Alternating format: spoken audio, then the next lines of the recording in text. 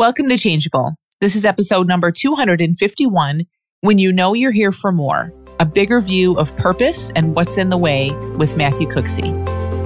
You're tuned in to Changeable with Dr. Amy Johnson. Changeable podcast is all about breaking habits, ending anxiety, and the ironic way change really works. So sit back, relax, and enjoy the show. Hey everyone, welcome back to Changeable. My guest in today's episode is Matt Cooksey. Matt is a coach.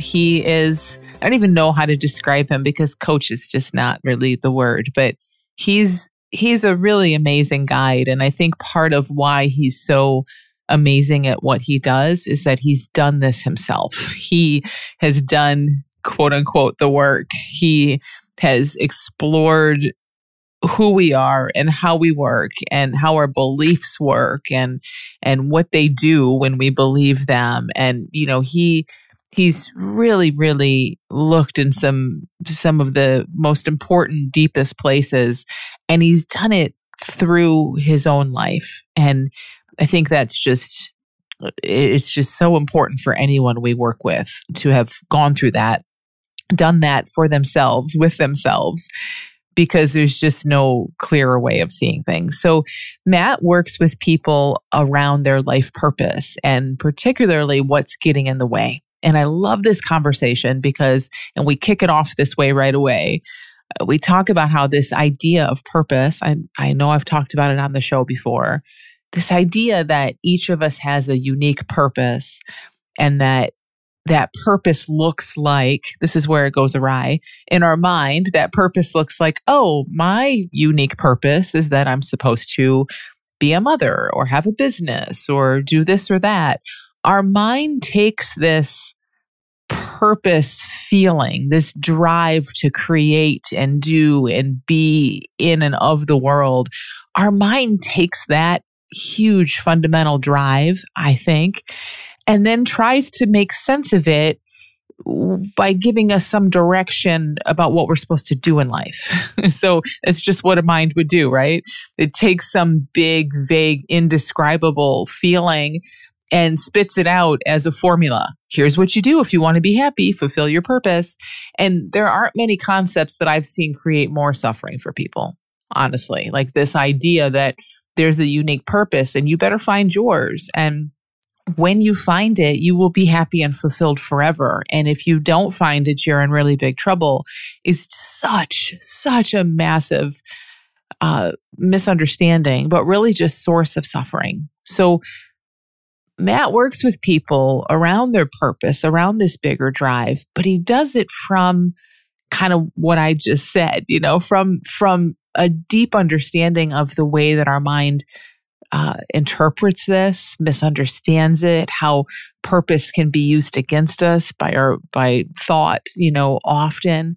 And he has this really amazing way though of, it's hard to describe, but I think kind of getting the essence of that pull to create and to contribute and connect and be in the world, which is a really deep essential pull, like to just stick with the essence of that and then help clear out all the garbage around it, which is really what's going on for us, right? We do want to connect and contribute, but then our thinking gets in the way about how do we do it and what's the best way and can I really and all of that stuff. So Matthew is just so good at spotting the essence and then spotting and helping other people see all of the beliefs and thoughts and other stuff that's kind of cluttering this view for them. I love this conversation for so many reasons. You'll love it too. I think we went in a lot of different directions. He was so open and vulnerable about sharing his own experience and just a great conversation. So if you are curious about purpose, if you feel that deep pull or calling to contribute in some way, but it feels heavy or messy or uncertain, Matt's your guy. And I'll share his information here. His website is matthewcooksey.com. I'll put all of his links in the show notes. Reach out. And if you listen to this and you have questions, personal questions about your purpose or more general questions, Matt has invited everyone who listens to this to submit those questions. And then he's going to speak to them in a video, similar to what I do for Ask Amy. So if you have questions about purpose and you're listening to this in May of 2023, when this episode is coming out, you can go over to matthewcooksey.com/Amy. And I'll put this link in the show notes. And there'll be a place where you can submit your questions about purpose. And then in a couple weeks, he's going to take all those questions and speak to them and share the video with everyone who submitted a question. So it's a really cool opportunity to get a little bit of personal support here as you listen. So enjoy this conversation with Matt Cooksey. Hey, Matt, thank you for coming on Changeable. My goodness, it is so exciting to be here and just a great privilege. Yeah, I'm really excited to hear more about your work and to just see where this conversation goes. I know our last conversation, which was for your podcast, which will be out shortly, was so good. And I love your podcast. I'll talk about it more when it launches here on my show. But I just love the idea for it. And we had even kind of a pretty structured conversation for your show, but it's still like just unwound in some crazy fun ways. So I think this will just be fun. Yeah. I've been crushing on you very hard, as you know, as I've told you, because I love, and I've said this to Amy, just how forensic you are in pulling apart, teasing apart life and the mind and how this all works. And so I think that's our shared love. So it's great to do this for your people today. Yeah. Awesome. So tell us a bit about your work. What do you help people do?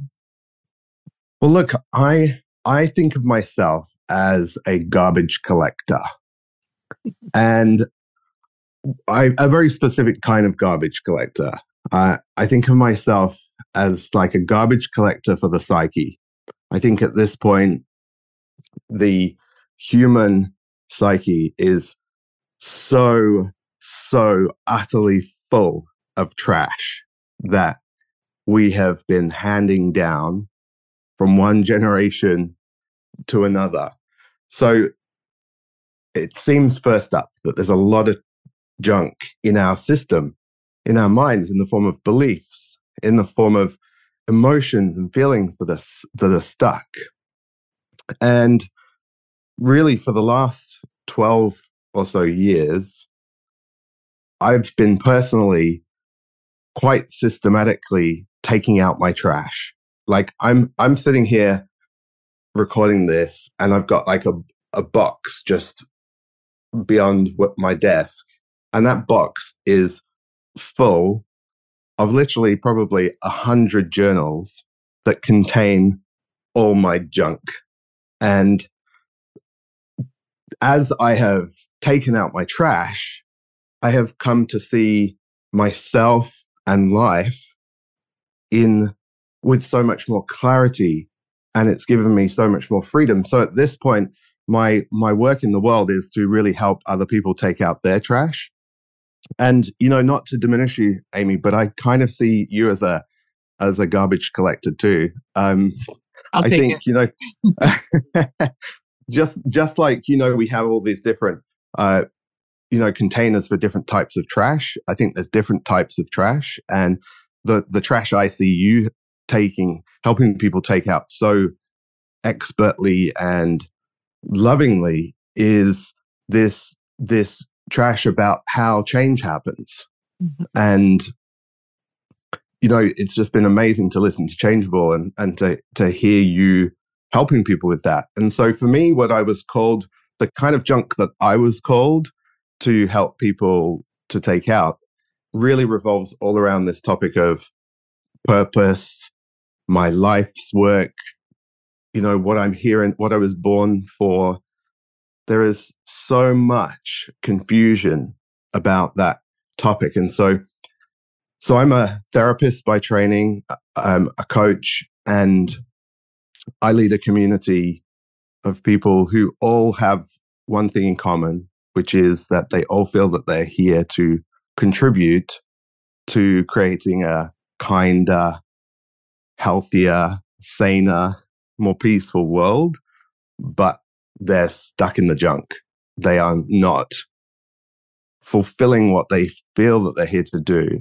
And my job is to help them see what's in the way. And that's what my community and my coaching program is all about. I love that. So there's kind of two paths. There's like, what's the junk and how do we get rid of it? But maybe before we go there, I think even for some people hearing this, the idea that I have a life's purpose and I have a life's work and there's meaning I'm here to fulfill and all of that, it might sound shocking for them to hear that, oh, there could be a problem with that. We've been told and conditioned and taught like you need that, or at least it's good. If not, right. Something that we absolutely need. So how do you see the whole purpose, meaning thing? Totally. I mean, it's really probably in the last 10 to 15 years become very en vogue to have a life purpose.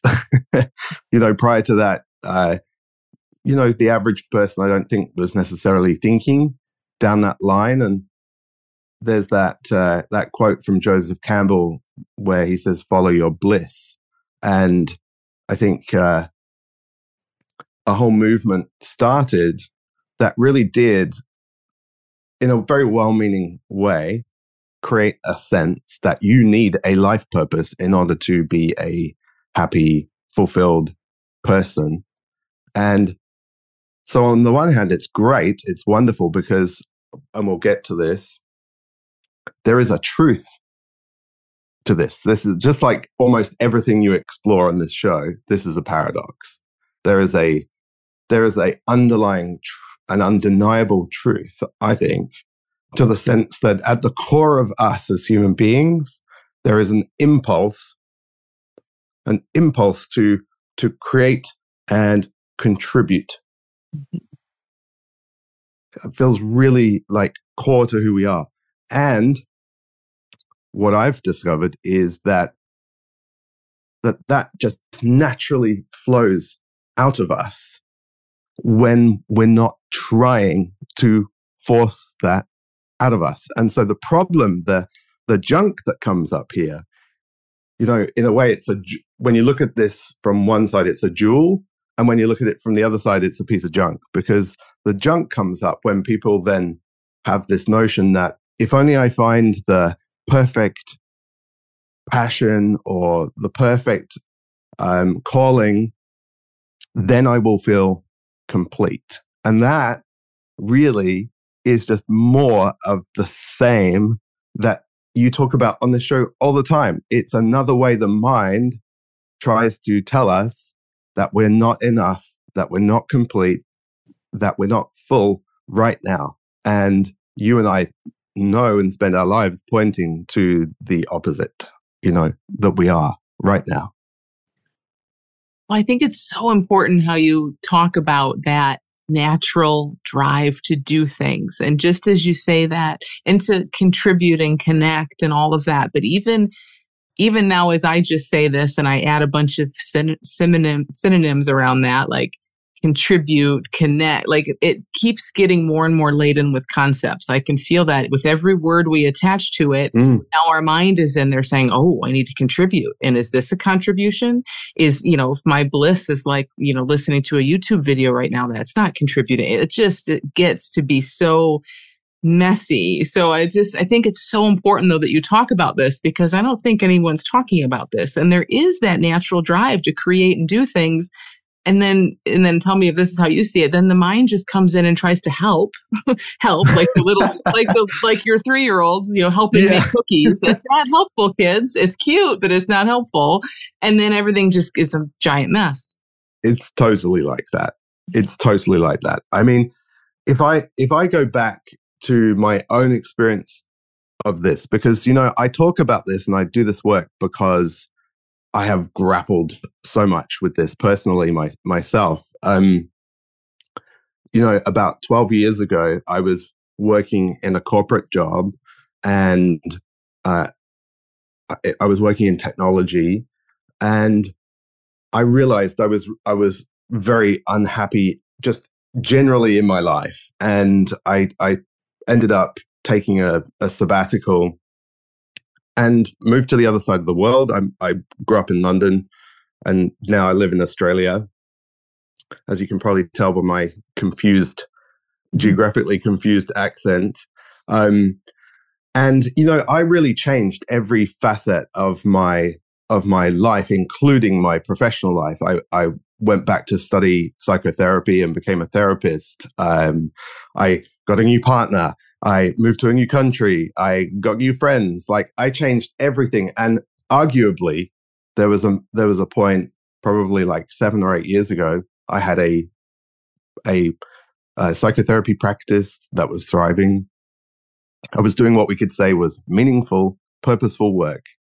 And to my horror, I was not happy. Still, the advice I'd heard over and over, follow your passion, and that's the key. It didn't seem to have worked, and it was kind of devastating. And that's what moves me to have this conversation with people, because I think the other side of the bravery and the courage it takes to actually try and, move in a different direction, people can become very disheartened and even depressed, when it's not working out, and so I really want to help people sort of see this more clearly. So when you found yourself in that situation, did you think, oh, this was the wrong passion? I need a different purpose in life, or what was your conclusion there? Yeah, it's a great question. There was definitely a period in which my mind then said, oh, okay, well, what this means is that this isn't quite right. And I actually then moved on and created a leadership program and shifted out of therapy into coaching. But the feeling just never went away. It just never went away. And ultimately what I was able to see was that something else was happening here.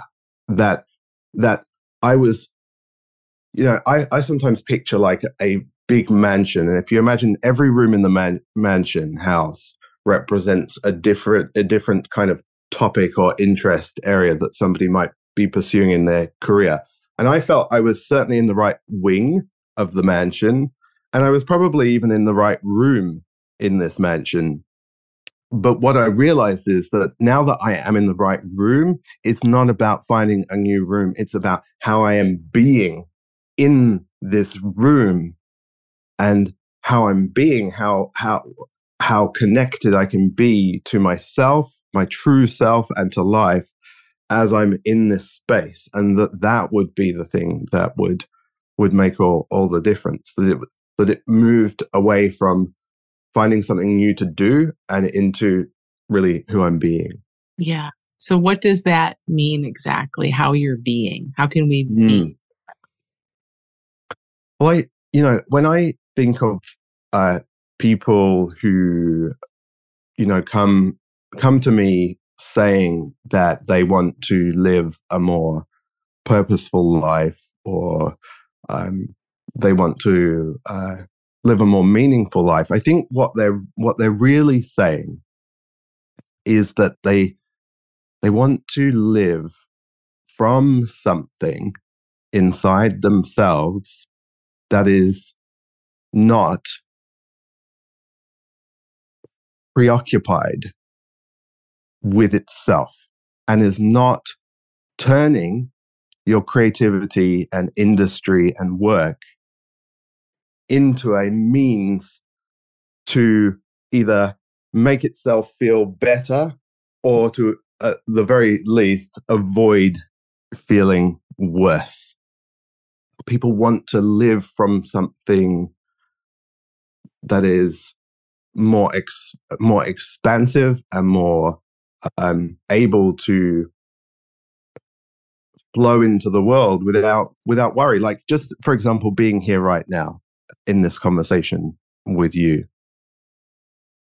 I just literally had a moment just then where my mind suddenly just said to me, "Ooh, are you going to answer this question well for Amy?" Like, thought that was like going to turn this conversation into a performative act, a means to please Amy, and a means to please Amy and anyone who might be listening to this conversation. When I'm talking about a way of being, what I'm talking about is really that. Am I living in this conversation from that in me that I absolutely still have, that is like really still like frightened about, like, am I enough? And, am I having a good enough conversation and all of those things? Or can I access and flow from something else? And for me, the beauty of a moment that just happened there is that I don't have to get rid of that part of me that likes to perform. I'm able to just include it. I just included it here, but I was not driven completely by it. And so that's really what I'm driving at when I'm talking about who we're being, how we're being. When you say you included it, is that, you tell me, but is it kind of just the awareness of it, the ability to see it arise and know that's not you, or what is that? Yeah, for me, in that particular moment, and I think this is a general principle, it was really noticing it, as you say, noticing that that's there. I noticed I then slowed down and just gave a little space. Not that necessarily you or anybody else would notice that, but within me, I felt just a sense of space.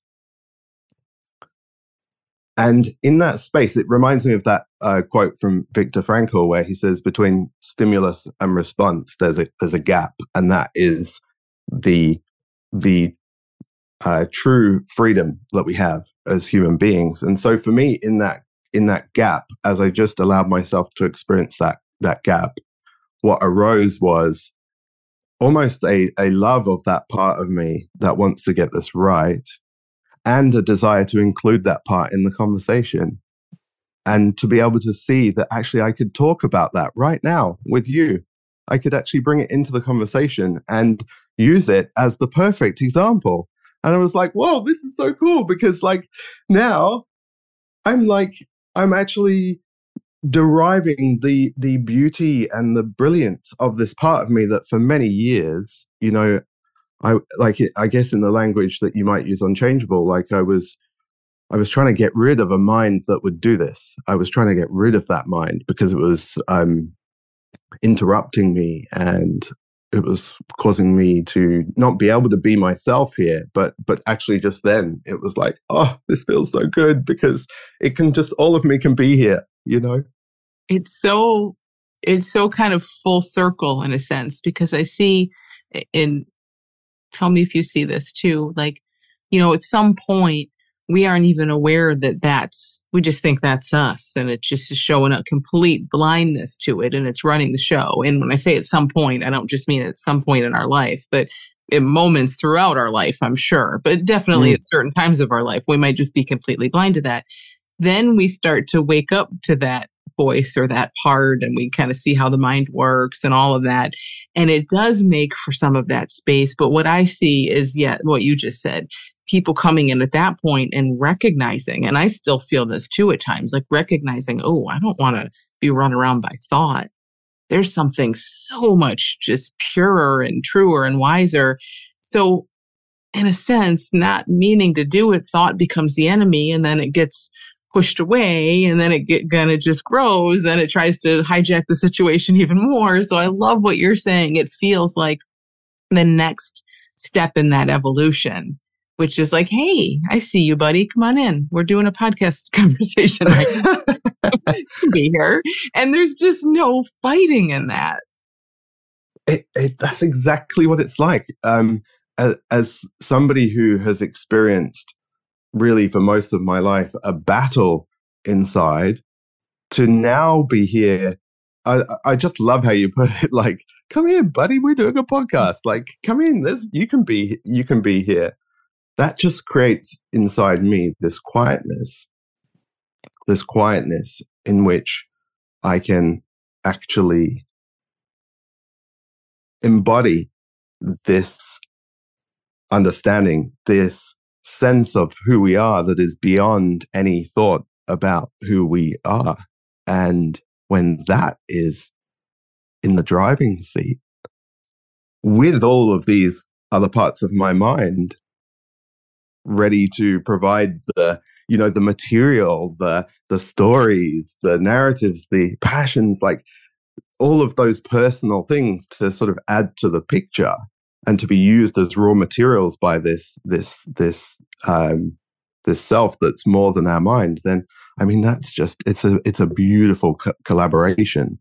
And so many of the people that I see in my community, they are so challenged by this phenomena because they are trying to create something generous. They want to be generous. They want to contribute truly to a better world. And so when they find themselves caught up in a mind that wants to make it about, whether they're enough, whether people like what they're saying, all of these things, it hurts even more because they feel this awful tension between their very loving, true intention to contribute and the fact that actually how they're really showing up is to get something, whether that be approval or likes or whatever it is. And it kills it. It just absolutely kills it inside them. And it's painful. That's so interesting. I never thought of that in that way in this context. But, I see a ton of people with intrusive thoughts. And we just had a conversation this morning about this, that we had a guest speaker and somebody asked about intrusive thoughts. And the guest speaker said, well, just look, and I've said this many times, like the fact that we call them intrusive thoughts, they're so bothersome because they're so not genuine. That should just tip us off, but we still get caught up, of course. But it's kind of what you're saying. It's like, this is our desire to contribute and help and support is so genuine that when that mind comes in, and of course it will, because you're still human, it means nothing. But if we don't know better, I get that now, what you're saying, like really the icky, horrible feeling in that. Like, no, this isn't about me. I'm not doing it for that reason. And then if you feel like that, then I could see it just is a major logjam to the whole flow and the whole process. Hugely. It becomes another battle. And the answer is, in my experience, is not to push away these parts. Want to turn the whole thing into a referendum on your worth and validity as a human being. The answer is to invite those parts of us in, which is really what I do in my coaching program, which I call a shadow quest. And I call it a shadow quest because we're really inviting in these parts of ourselves that want to go against the grain of this very loving, generous impulse. And we're actually inviting them in so that we can hold them, so that we can love them, and so that we can unlock the gift and the contribution that each of those parts of us actually has to offer us. There's this lovely quote, and I just feel like it says this so well. It says, perhaps all the dragons in our lives are princesses who are only waiting to see us act just once with beauty and courage. Perhaps everything that frightens us is in its deepest essence something helpless that wants our love. And like, it breaks my heart when I read that, because I see these people all the time. They are trying to embody this impulse to love and contribute, and then it's triggering all these parts of themselves, and then they're getting into a fight with those parts of themselves, and they're just pushing them away. And what if these parts could come up, and we could bring them in, just like happened just now as I was speaking. And what I see time and time again is when people can do that, it unlocks exactly the thing that they've been searching for.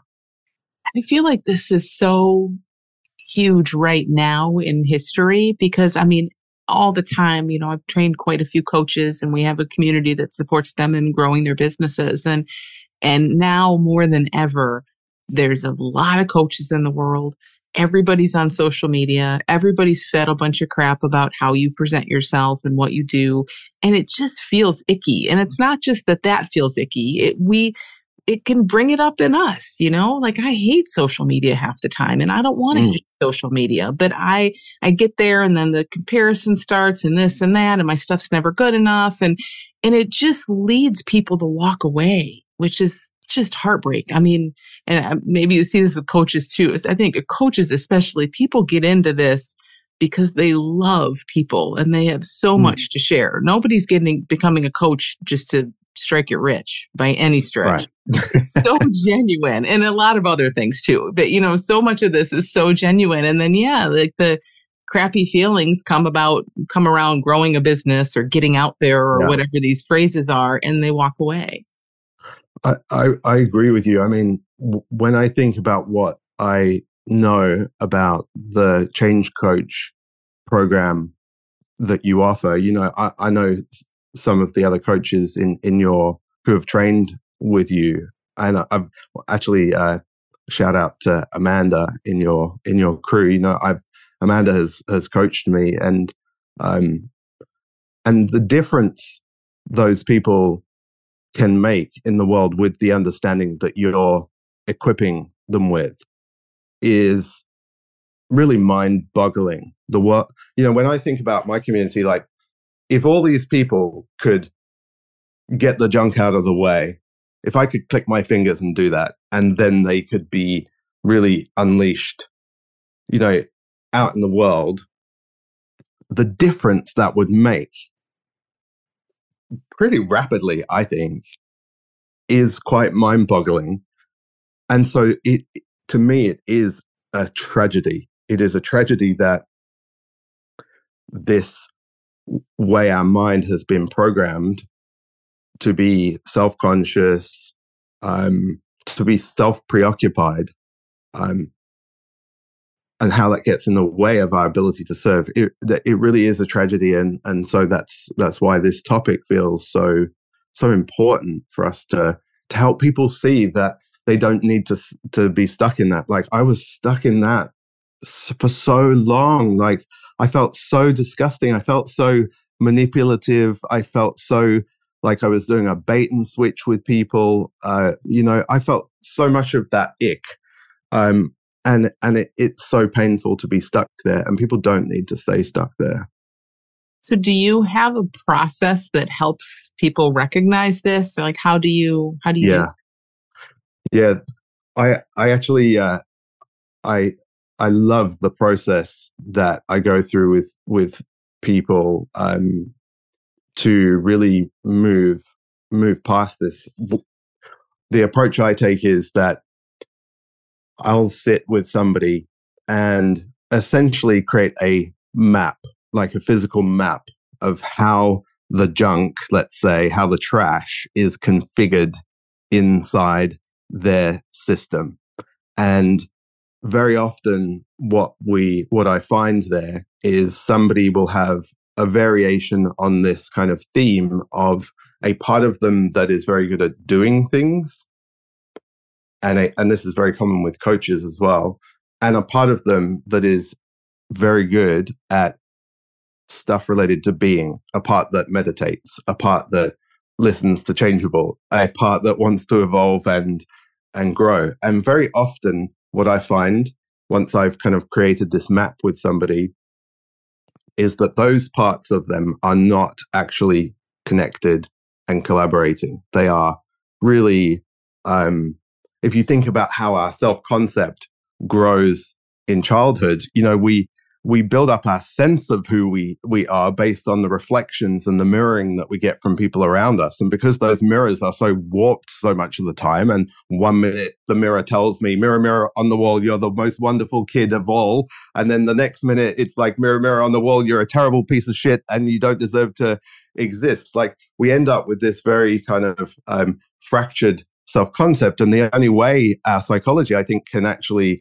reconcile this very schizophrenic idea that we're getting about who we are is to divide it into parts. And so what I help people to do is to see usually that there's a part that's really focused on doing. It wants to know what it needs to do for this purpose, for this life's work, and it wants to get the book written, it wants to get the podcast launched. It's like, come on, go, go, go, chop, chop, chop. That's the kind of mentality. Very often those parts of us are very goal oriented, and that's a wonderful part of us. It's absolutely so helpful to be able to bring structure and planning and all of those things. But very often, though, that kind of part in somebody is at odds with a part that knows that we need to slow down, that we need to access something beyond and outside of the mind, which is really just us, in simple terms, us that's not who we think we are. And when those two parts of us are really fighting for control, that's what I see most often getting in the way for people, is that those two parts are not collaborating, they're not connected. And so then the work that I do in this Shadow Quest is actually the work of bringing those parts together, so into some kind of marriage between being and doing. A good friend of mine said that a life well lived sounds like this. It's doobie doobie doobie doobie doobie doobie doobie. It's like this beautiful marriage of doing and being. And when you can help somebody bring these parts of themselves together, their doing is infused with this beautiful impulse that we've been speaking about. And when inevitably they get caught up, what I coach them to do is to just stop in that moment, trace back what's gone on, what junk they've got caught up on in their mind, so that they can get back to this place of doing that is infused with this generosity that brought them to this work in the first place. So that's kind of where I take people. Just struck me as you were talking about that. Again, I'm thinking mostly about coaches, but it's not just coaches, it's anyone. But just because I'm used to hearing from coaches a lot, but how early on in building a business, there's so many ups and downs. It's not easy. It's not fast. It just is whatever it is. But how and I remember this too, like I see them swing often from being to doing, but it's not doobie doobie do. It's like do. Oh crap, burnt out, and I don't know what to do anymore. And I think I'm going to leave. Okay, let me be. Oh, this feels better. But wait a minute, I haven't done anything in a long time. Where are the people? And and it's just like these long stretches of do and be. And I hear this often too. And with them saying, oh, I think I'm just going to go buy this, multi-$1,000 program, blueprint, this marketing blueprint that's all about doing when they've been being for too much and their mind gets agitated, or vice versa. I need to go do a, month-long silent retreat when they've been doing too much. And it's just so extreme. So I love that. Like, it just feels like you're just bringing it all together. Oh, I love that example because, you just described me. Like do. And then like, oh shit, this feels awful. I don't like this. I feel tight. I feel calculating. I feel icky. Oh, I need to get out of this. And then retreating from it. And it really does seem to me that for anyone who wants to create something that's really generous, their doing has to be infused with who they really are. It has to be infused with a self that is not preoccupied by either grasping for something or pushing something away, by a carrot and a stick. You know, like, we're trained onto that stick, man, you know, so powerfully from such an early age. So I just want people to know that, of course, it makes perfect sense that we get caught in this. It's not wrong in any way, shape, or form. In fact, it's completely natural given how we're trained. And yet, to live in a carrot and stick approach when you're trying to do something generous, truly generous, in my experience, it doesn't work so well. It just doesn't. Can you say a little more about the being part, what that looks like, and do people know how to be, or how they want to be, or do we just have these desires that come up, these fantasies and these dreams that arise, and we don't really? It feels like maybe sometimes we don't tie that to our being. So how do you know that? I like to ask myself, and to have my clients ask themselves regularly and frequently, who am I being right now? That simple practice of just, if you can, asking that question in a non-judgmental way, but with a level of curiosity. To, let's say, for example, you're about to go on Amy Johnson's Changeable podcast as a guest, as I was this morning. I had a really late night because I was actually taking one of my Shadow Quest coaching groups last night until 10 p.m. And then I've got some big stuff going on with my family right now that's really, really, really painful. And I was on the phone to my brothers and to my mom until like 11:30. And in my being, I became aware that as I asked myself, who am I being right now, as I was like hurriedly trying to get to bed, knowing that I had to be up really early for this conversation with you, who I was being was really identified with this thought process that created a me that is worried that I'm going to be too tired, that I'm not going to be able to function well, that maybe I should cancel this recording and reschedule. So who am I being in that moment? Who was I being in that moment was really my mind. I was just being my mind. And so for me, what that then looks like on recognizing that was slowing down and remembering that my mind doesn't have to hold all this together, that there is something else outside of my mind that absolutely will kick in this morning for this conversation, and it will show up. It will show up. And that's a lot clearer to me now than it was a few years ago. Like, I wasn't so sure about that. If you'd have asked me 3 or 4 years ago, I'd be like, well, maybe it will, maybe it won't. And that makes me kind of nervous.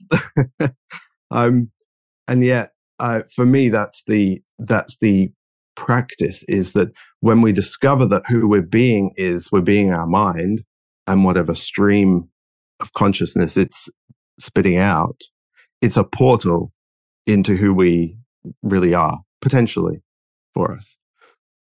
Yeah, I love that. And it is, I love just that question. Who am I being right now? I feel like when we ask that, it's pretty apparent. You don't need to articulate the answer, but you have a sense. Everyone, I think, has a sense of, even if it's just in my being, like you said, in my head, or just in my bigger truth or something, however we'd say that, it doesn't matter. But I feel like, yeah, you get that sense really quickly. You do. And I think it really matters a lot what happens once you get that sense. Mm-hmm. I think once you get that sense of who you're being, if in response to seeing that, you find yourself in judgment, then really what that points to is that your work, first up, is actually to ask the question, then look out for and notice yourself judging who you're being. And then your work is to then meet that judgment with love and understanding. Sometimes we can't meet our state of being, who we're being, directly with love and understanding. I couldn't for a long time and still can't. Sometimes I don't like who I'm being. I came into this to be generous and to help the world and all of these things, and I'm not being it, and I don't like that, and it's painful. And then it's like, oh, okay. So it's really hard for me to be with who I'm being. Okay, maybe I could start there. Okay. Yeah. Do you, because you mentioned all your journals and all of that, do you recommend, is there something around that, like a practice that you work with people on? Because just as you're sharing it too, there's so many different parts that seem to pop up. And are they the same part? Are they all different parts? Right. How does one who's new to this kind of get their head around that? Is it a lot of kind of writing and journaling, or are there other things?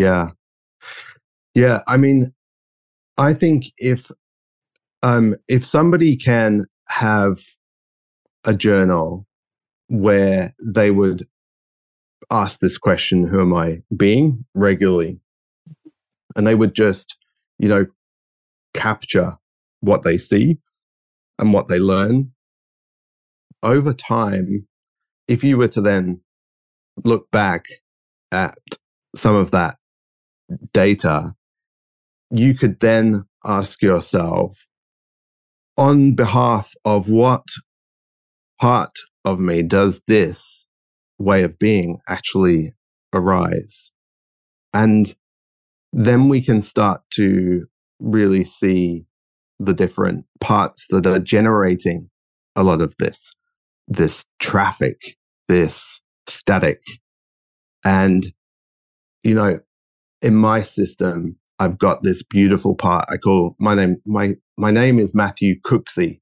And for anyone who's interested in this, my website is matthewcooksey.com. And I have this part of me that I call Little Cookie. And Little Cookie is this beautiful, precious part of me that was terribly bullied as a child, that really grew up feeling very alone and unworthy of love and connection. And, I can feel him right now as I'm kind of speaking about him.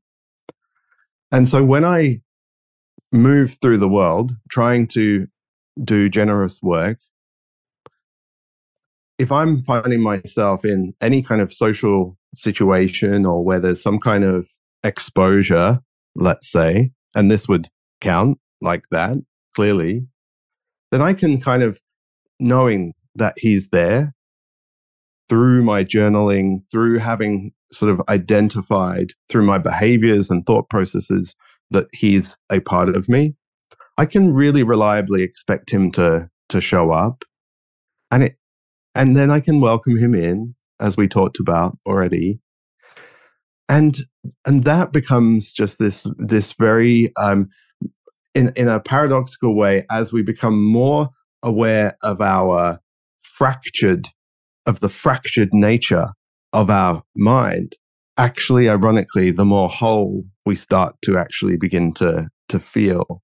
And, as much as I've got Little Cookie, I've also got this fiery little toddler part of me that wants it done now and doesn't want to wait for anything and instant gratification and all of that kind of stuff. And there are other situations where I just know that part of me is going to show up. Anything technology related that's not working, I can pretty much assure you he'll be there. So what those journals have given me is the gift of really self-understanding and the capacity to then create a platform of self-love and self-acceptance within myself. And so I think if you can ask that question, who am I being, and then document that for even a few weeks, you'll then be able to then say, okay, so who's this? Where's this all arising from? If you make the assumption that there are different parts of me for whom this is arising, who are they? And that's the starting point for the work I always do, because once people can see that, they go like, "Whoa, my God, I've got this for the first time in my life. I have this physical map of me," and they're like, "Oh my God, there's me on a piece of paper." And like, oh, of course, this part comes up, and then this part, and then you can have a very different conversation, a more loving conversation about who's in there, you know.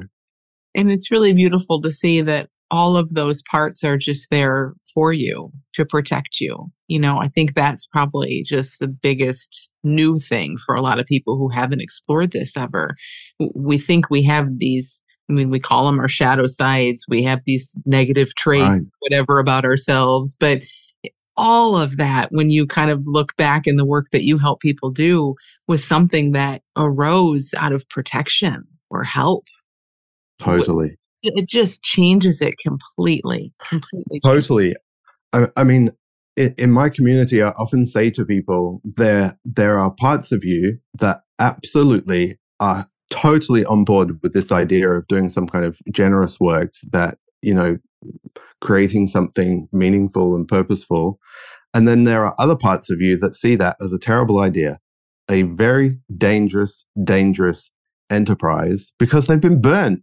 They've been burnt when they were exposed. You know, they carry the burden and the legacy of painful experiences. And my experience is that until we can actually invite those parts of us into the fray, into our conscious awareness through this kind of practice that we were speaking about, they will constantly work to make sure that we don't do anything truly generous, because often what's generous is controversial or against the grain or blows up the ideology or the conventional wisdom. Or we could fail, or we could get disappointed, or yeah.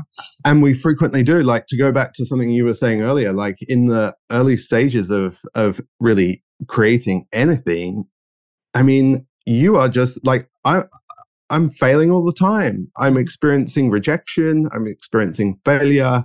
So to be able to actually work with the parts that find that so utterly devastating.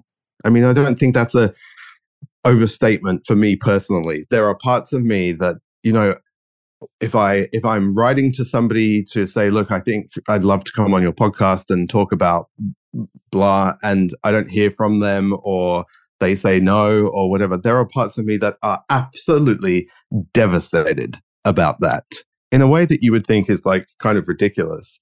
But what I've come to see is that, as you pointed out, there are very, very good reasons grounded in what I've experienced in my life that lead to that reaction. I love to ask people to think about, why does it make perfect sense that you are feeling like this? Why does it make perfect sense? What have you experienced? What have you lived through? That means this is, of course, how you're reacting and feeling about this. And that can be a really great way to find some compassion for what you previously just found annoying or frustrating, you know. That's so good. And, you know, everything about just what we're talking about, these different parts of ourselves, is so powerful, given this even bigger lens that I know you see things through, that in a sense, none of these parts is us. For sure, they're all there, but they're parts, and they come and they go. And when they retreat, they're completely gone at times. And so it keeps opening to this bigger, like, okay, well, where is the real self that's always here, never changes, which is just a like crazy big question. But I think just, for people listening to kind of see, again, it's at a point, I don't like to say it this way, but sort of at a point of our evolution or seeing things, it can be like, oh no, well, I know I'm not a self, so I don't need to look at the parts of the self. Well, if you know you're not really any of that anyway, yet this stuff is coming up, let's just look. If it's not you anyway, and it's not that stable, then what's the problem? Why not look? Why not listen? Given that it's there, we're not saying bring it out of hibernation, but given that it's there, what the heck's the problem with it? And then it comes full circle to this embracing, which ironically kind of, none of it looks so stable and real when it's sort of embraced. I'm not saying. I think you said it very closely to how I experience it too. And that is that the more I lend these parts a reality and a truth, and actually through that reality allow these parts to express and share what needs to be, what burdens need to be taken away and lifted from them. Ironically, the more I do that, the more I see through these parts, and I see that actually they only exist at the level of my mind and my thinking, and that beyond that, there is something else. And that is a question that everybody has to consider and answer for themselves. But these parts, more reality, ironically, they become less and less real. Yeah. I just kind of heard this in a new way. We call this shadow work sometimes, and you call yours the shadow quest. And we think of shadow like, oh, this dark side of me. But it's a shadow. It's like a mirage. That's what you just said. It's like just shadows. I was thinking that as you were saying that. I'm like, wait a minute. Yeah, we do. We already call them shadows, but for a different reason. That's so funny. I was in the park the other day with my son, and the actual sun was shining so brightly that we both had these really vivid, amazing shadows. And I was looking at our shadows. I was like, whoa, that's so crazy. That looks so real, and yet it's not real. And it's like the mirage, like you're saying. But it's like, if I would constantly be running away from my shadow because I'm scared that it's real, secretly even, then I never get to actually see that it's a mirage. And it's a beautiful mirage. Like, I looked to my shadow, I was like, this is beautiful. And it's a trick of the light. Yeah. Wow. I love this. So I love this conversation. I think this work you're doing is so important. And it's just so big to see how, we just talked about it around purpose and these parts of us and all of that, but it is exactly in different language what happens with change, what happens with anything. And it's so beautiful to see that these things that look like such a problem, like you said early on, when you look at the one side, it looks like a problem, but it's really the princess when you see it, when you embrace it and let it in and get curious about it. And it's just so interesting that our purpose, again, for many, many just well-meaning, wanting to connect, wanting to contribute, so part of our nature, that purpose can be this thing that feels so icky and painful. But then they get to meet someone like you and hear like, oh, what is this bringing up? And then, I don't know, I just think it's so cool to see how that all comes around. Yeah. It's so great to know that it needn't be another source of heaviness and stress in our lives. So it's such a lovely conversation. And I'm really glad that we've had it today. Yes, thank you so much. And I'll share a link to your website. And you mentioned that you have a download there. Can you say a little bit about that? Yeah. So the download's actually, I feel like I need to translate the name of it for your audience, being as mindful and aware as they are. The download's called the 9 signs that you have a masterpiece trapped inside you. And because that's how often people think about it. And so that's why I called it that. But what we could also call it is the 9 pieces of junk that stop you from living beyond your mind and thinking and creating and working from beyond that. So anyone can go to the website and download that, as well as there's an animated video that I've created that goes into this in a little bit more depth as well. So you can get that there at matthewcooksey.com. Yeah, that's great. Awesome. Thank you so much. Thanks. Thank you so much, Amy. With Student Access Plus, you get a very large library of amazing digital courses, discounts on the Little School of Big Change and other larger courses, and a live monthly coaching call, all for one very low annual or monthly price. Just go to dramyjohnson.com/student-access-plus to learn more and to sign up.